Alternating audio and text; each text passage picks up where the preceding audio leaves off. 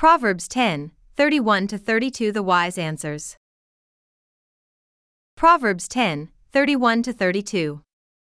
31 The mouth of the righteous flows with wisdom, but the perverted tongue will be cut out. 32 The lips of the righteous know what is acceptable, but the mouth of the wicked, what is perverted. Many educated people questioned the existence of God, and these are scientists, inventors, and great teachers.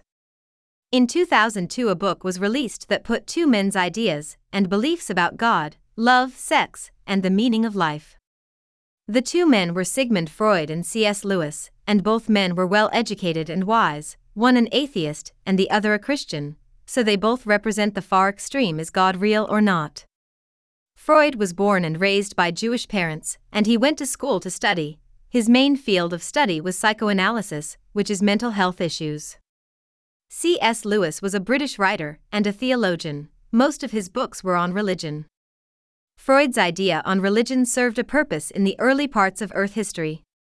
Still, he also believes that advances in technology improve life, and God or religion is no longer needed, cause God was a fairy tale. C.S. Lewis was born in a Christian home, but at the age 15 he became an atheist. Later in life, Lewis returned back to God, cause of his Bible study. Sigmund Freud's teaching says mental health issues come from subconscious desires like sex, which will make them act impulsively or aggressively.